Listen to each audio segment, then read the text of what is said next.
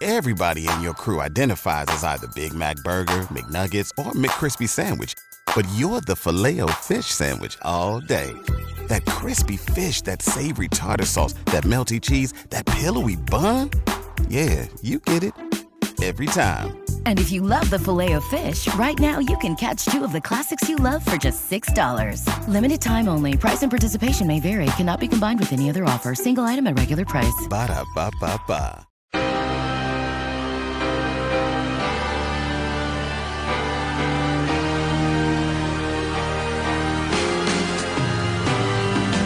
Welcome back.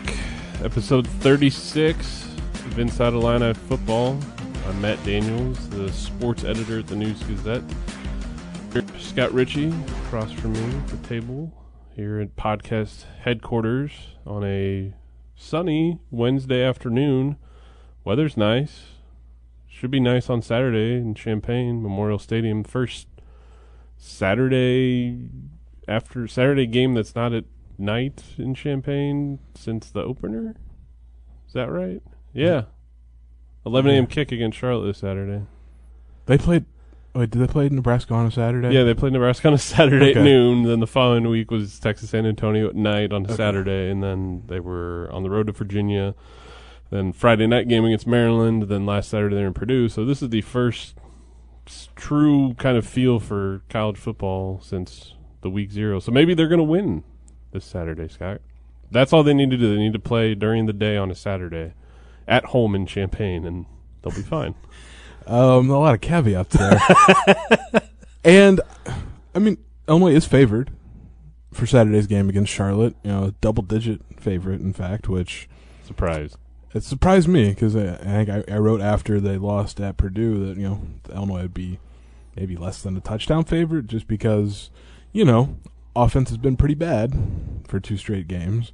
But, you know, the lines moved a little bit, started at 10, dropped to 9.5, now, you know, bumped back up to 11 last time I checked. Maybe they know something we don't know, that Art Sikowski is going to play a lot more than Brandon Peters. You know, would not be surprised. You know, we got a chance to talk with Tony Peterson and Brett Bielema on Monday, per usual. Mm-hmm. You know, Tony Peterson said that, you know, they were sticking with Brandon Peters at quarterback.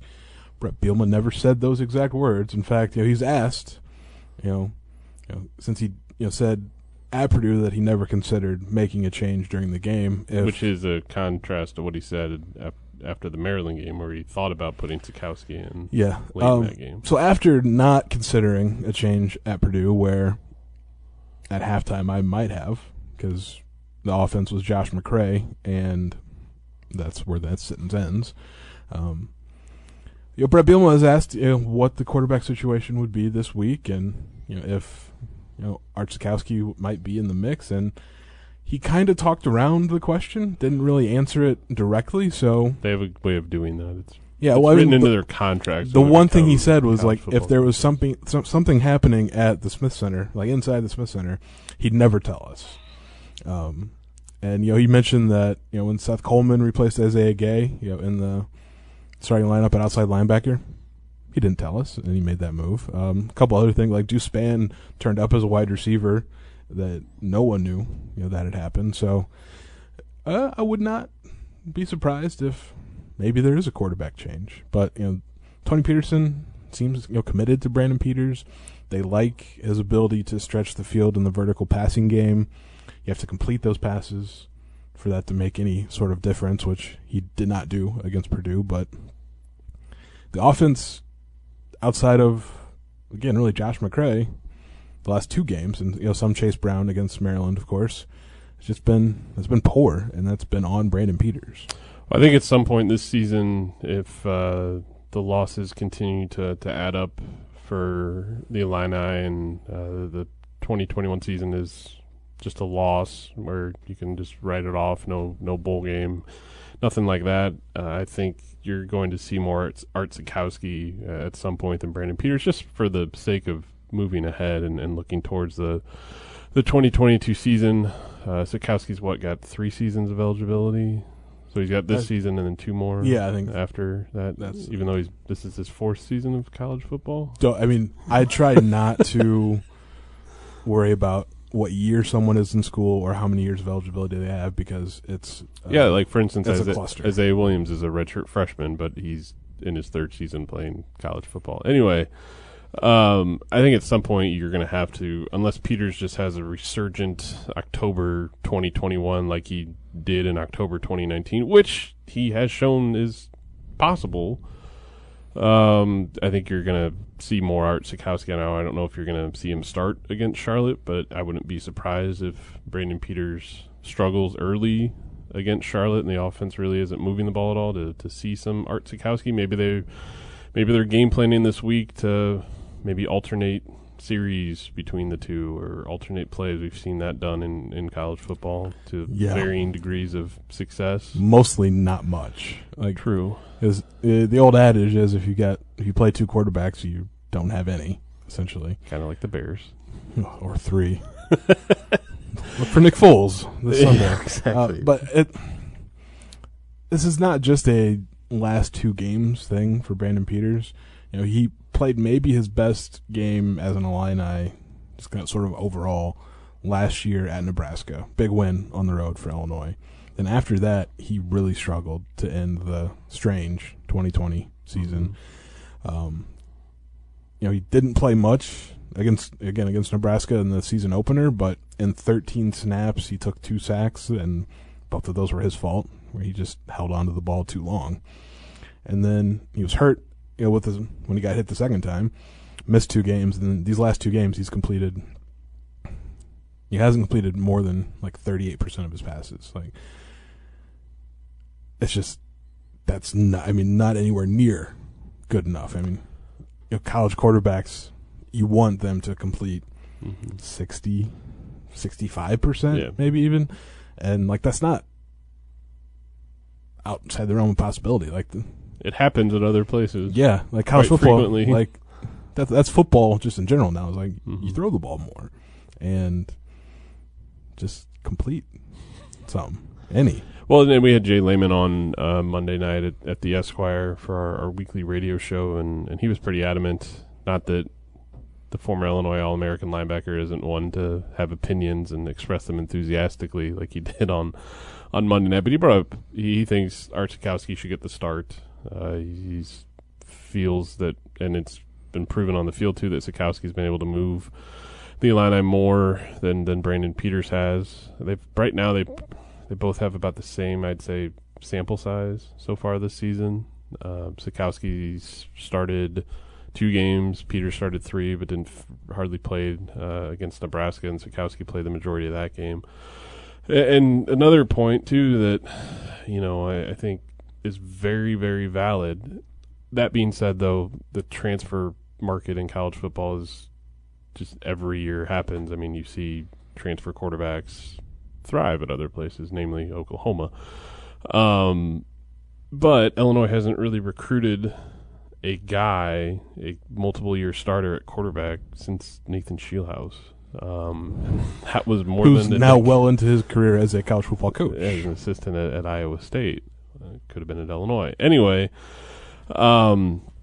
it's just interesting, and you look at the top 3 quarterbacks on the Illinois roster this season, and they're all transfers, and Brandon Peters, Art Sikowski, and Ryan Johnson at Northern Michigan.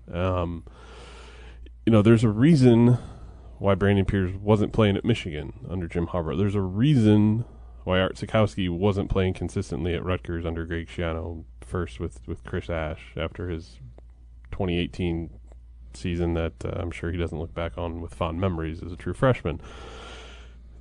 That doesn't mean instantly when they arrive in Champaign that they're just going to be these all Big Ten worthy quarterbacks. They've shown flashes.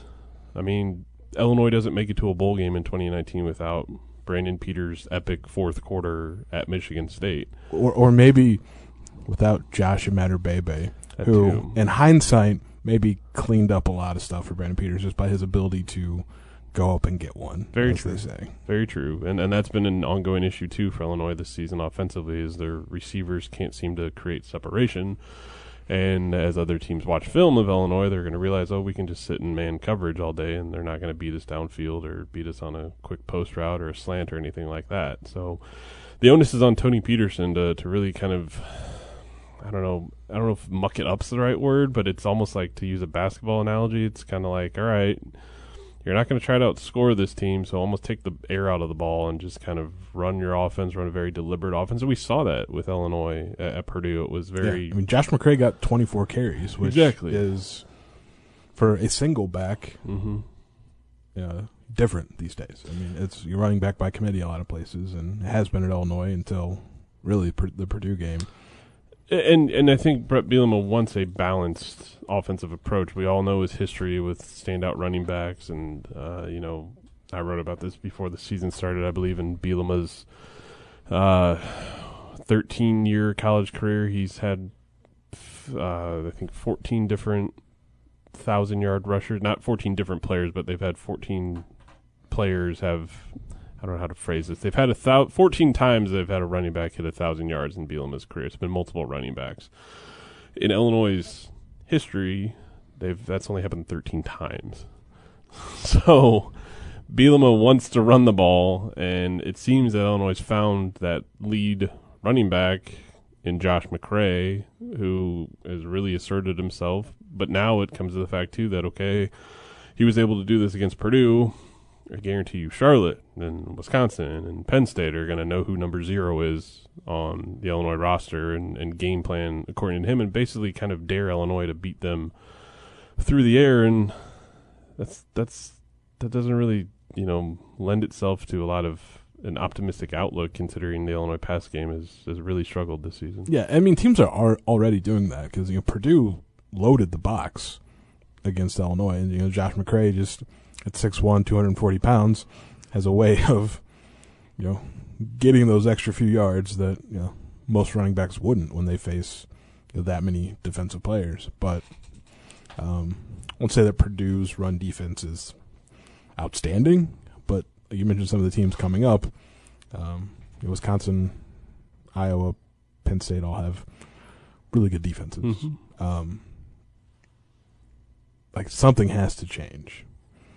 And I mean, I don't know that Art Sikowski would be that change, because he's not a vertical passing threat. I mean, he managed the game well against Nebraska with a lot of checkdowns. He did hit Deuce-Spann on that deep ball late in that game, and he had some moments against Texas San Antonio, but those were more forced out of necessity. And in Virginia, I mean, that was just kind of a wash because, Illinois cut it to a touchdown in the third quarter, but they were never really in that game. Yeah, it's kind of crazy to think about, just how much the perception of this team has changed, where, against UTSA and Virginia, it's like, man, this defense is struggling. And, Ryan Walters has made some personnel changes. He's made some schematic changes. They're playing less man coverage and more zone, because he saw that just man coverage, they were getting beat. And the defense has been pretty good. Held Maryland to 20 points. And that's a feat for an offense that's been more explosive than that. Held Purdue to 13 points. And when that happens, you have to feel pretty good about your chances to win, but the offense has just been like a net zero. Offense has been bad the last 2 games, and we've written a lot about it in the pages of the News Gazette, and we've talked about it on the airwaves, and I'll bring it up here on this podcast as well. Brett Bielema's decision-making in the fourth quarter has lent itself to a lot of second-guessing. Now, obviously, if it turned out and Illinois wins against Maryland and Purdue, then that's not talked about as much, but such is the life for a college football coach. What do you think, Scott, when you look back to the decisions to punt the ball on 4th and 1 or 4th and 2 situations when Illinois is in the other team's side of the 50 and Blake Hayes is standing firmly on the other half of the 50, when you've got a kicker like James McCourt, who holds the Illinois program record for most field goals made at 50 yards or more with 6, and you're not sending him out there at all? So the decision against Maryland to punt, I get it. Mm-hmm. I probably would have done the same thing because they're up a touchdown. The defense had, to that point, held Maryland, at least off the scoreboard. And I don't think the expectation was that even if Maryland scored, that the offense would, the Illinois offense would crater as terribly as it did. The worst possession I've ever seen. Now against Purdue, up 3. The way Josh McCray had run the ball, the fact that James McCourt's pretty good kicker. Mm-hmm. And the fact that the offense had no team had scored a touchdown up to that point. Yeah. I, at minimum, would have sent McCourt out there to kick the field goal. Okay. And even if he misses, and you end up in sort of the same scenario, Purdue got the yards that they would have lost because of the Blake Hayes punt back in 2 plays, which Maryland also did after the 4th and 1 punt. But just when you see Blake Hayes standing on the Purdue, I think he's at the 47-yard line. I was like, what are you doing? Well, and he did his job. Yeah, he pinned Purdue at the 6-yard I expected line. that to happen because he's one of the better punters in the country. But at some point, you have to take a chance. Well, that's the thing too. I think, and that's what I think a lot of the, I wouldn't say anger, maybe disappointment. I'm sure there's some outrage out there among Illinois fans, but it's just it's Illinois. They were 1-3 going into the Purdue game. They haven't had a winning regular season since 2007. They haven't had a winning season since 2011. Try to win the game. Take it out of, again, the defense played really well on Saturday. And even when Purdue, it just almost had that feel as soon as they got the ball back, okay, Purdue's going to go down and just pick apart this defense and go down and score a touchdown. And what ended up happening, it's just try to be aggressive and take control of the game. And, even if it backfires on you, at least it's not like if they would have went for it and missed it or didn't get the first down. I mean, Purdue's the 34, their own 34-yard line. They hadn't really moved the ball all day. The Illinois defense had intercepted 2 of Aiden O'Connell's passes in the second half alone. Up to that point, I mean. Yeah, and the thing about punting on 4th and 2 with a 3-point lead is, Purdue, I mean, like you say, it kind of felt like they were just going to march and score because we had seen that the week prior. By doing so, and by Purdue scoring that touchdown, Bielema handcuffed his team where they had to score a touchdown to win the game. Yeah, they had getting into field goal range, which is what they did. They did. I mean, Brandon Peters' last 3 throws were atrocious. They were really bad, but he had done what he needed to do to get Illinois down to Purdue's 19-yard line, where that's a makeable field goal for James McCourt. Chip shot for James. Exactly. McCourt. If the score was 13-12 instead of 13-9. Yeah. So it's just you left one option on the table, and it was an option that the team hadn't come through on the entire game. So which then leads me to at this point, though, Brett Bielema, he's going to make that decision 100 times over, as he said, and that's a quote. So, okay. It's basically, if you're an Illinois fan, you're not wanting to see a 4th and short situation come up in the 4th quarter on Saturday against Charlotte in a close game. Because you'll see Blake Hayes on the field. Okay. All right. Which leads to another point I think is worth discussing, too. And again, I go back to our conversation with Jay Lehman on Monday night. He made a valid point. It was true. I mean, Illinois has been competitive these last 2 games. It's not crazy to sit here and say, man, Illinois could be 3-3. Or no, they could be 3-2. That's crazy. They could be 3-2 with wins against Maryland and Purdue. They could be 3-0 in the Big Ten. It's kind of jarring to think about how the last 2 games have unfolded, but that's not. That was within the realm of possibility. You were up a touchdown late against Maryland. You were up by 3 midway through the 4th quarter against Purdue on the road. They had chances to win the game, and they did not take advantage of them. So what I'm getting to is, and I guess this is a better question for an Illinois fan, but Illinois has lost a ton of football games in the last decade. That's well documented. Would you rather be in a close competitive game throughout that holds your attention all the way, even if Saturday's game against Purdue kind of set the notion of a prolific offense back for both teams because it was just kind of bad football at times? Or would you rather just them lose and, it's 48-14? I mean, I think, and I don't have like a real opinion on this, but I would imagine fans would like want the chance that their team could win, rather than just it's over by halftime, getting torched week in and week out. And that's, I mean, the thing about this Illinois team is like something that Brett Bielema kind of talked about a lot Monday in his opening filibuster to start his press conference. That's just a veteran move right there. Yeah. The more the coach talks, the fewer questions we can ask. And he had lots to say for every question. Gave some interesting, he's told some anecdotes and whatnot, but just for a team with as many seniors, super seniors, etc., Brett Bielema was back to the point where this team still has to figure out how to win games. Yeah. And it's not ideal, but that's where they stand heading into Saturday's game against Charlotte is can they, and potentially another close game, because every game but the Virginia game has been close, and they've won one and lost the other three close ones. Like, can they figure it out? All right, tell me about Charlotte, Scott. I know their nickname's the 49ers. They're from North Carolina.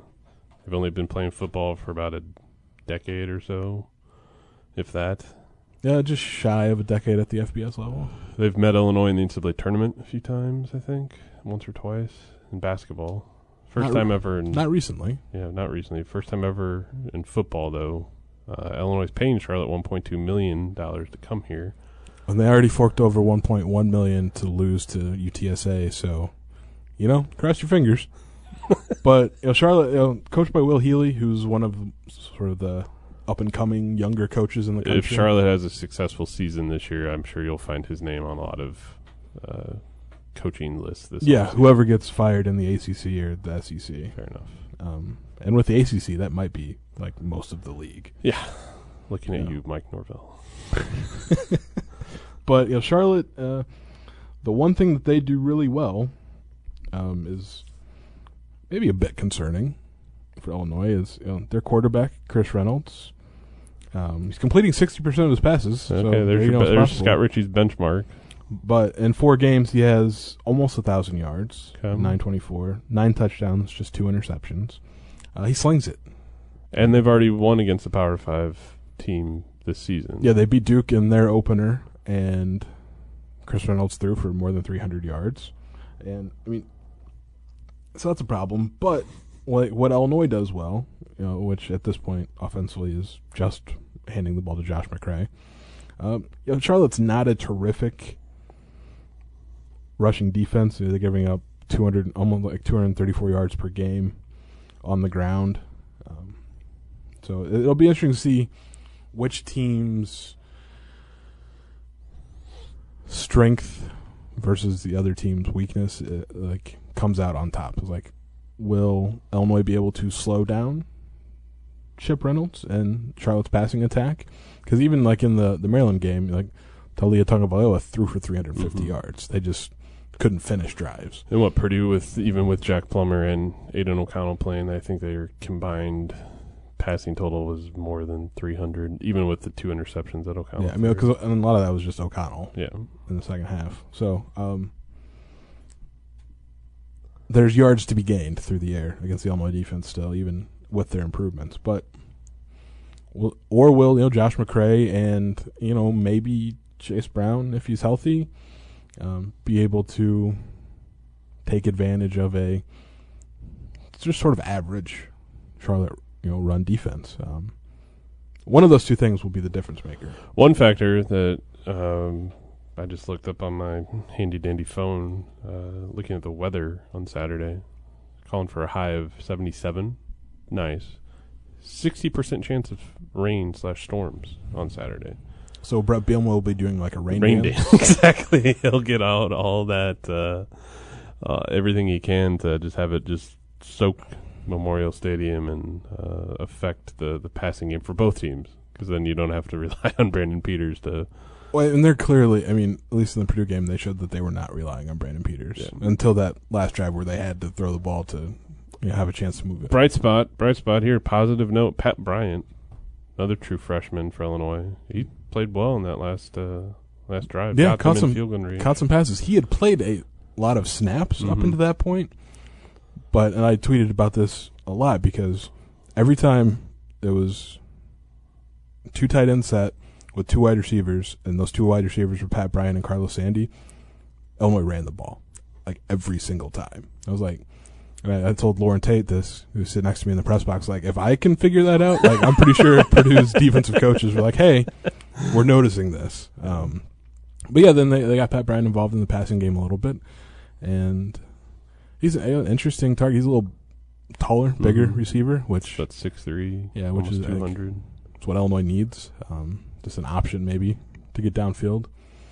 So we'll see kind of what happens moving forward with him.